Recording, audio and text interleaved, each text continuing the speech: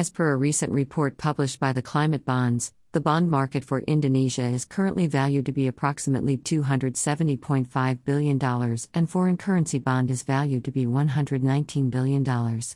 The central and local government along with the Central Bank of Indonesia plays 80% of the role in issuing the local bonds, whereas in foreign bonds it accounts for 60%. The green bonds issuance reached around $2.7 billion in Indonesia, where it is one of the largest ASEAN sources. However, like every other green bond market, Indonesia is also facing some challenges concerning the green bond. 1. Currency hedging has been perceived to be complex. The currency preferred by most of the international investors are usually USD, EUR and JPY over IDR, Indonesian rupiah, as it is considered to be a volatile currency, leading to the Indonesian issuers to come to a point where they need someone to intervene so that the currency risk can be mitigated.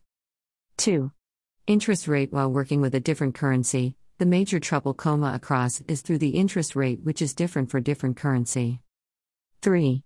Transaction cost. The trader business runs on actively collecting margins depending on the differential rate and the transaction volume with an active liquid market, EUR, USD, JPY, compared to any illiquid markets. 4. Credit risk. International banks face unwillingness to credit risk in markets that are underdeveloped, and thereby it's hard for them to hedge FX risks. 5. CSA's agreements tenor faces difficulty in investing for credits which are lower in rating, as they need more than a one-year contract. 6. Market liquidity. In a primary market, new bonds are released with pricing which is more accurate and consistent, and it allowed by the liquidity of the market. The debt securities and sukuks in an Indonesian market is illiquid because of the over-the-counter nature, and the overall size is smaller. 74% of the largest 30 corporate bonds are represented as an outstanding compared to the total domestic bonds. In the secondary market, out of the total amount of bonds, only a small fraction is traded, including the green bonds and green sukuks. This situation can be counteracted only if the secondary market contains high liquidity in the green bond market. 7. Green bond cost for small issuers. Green bonds of smaller size that cost less than $100 million are relatively higher than comparing to financing loans. Even the transaction cost is higher for smaller issuers. 8. Ratings of the credits are low. Financing projects become difficult due to the credit profile rating being poor.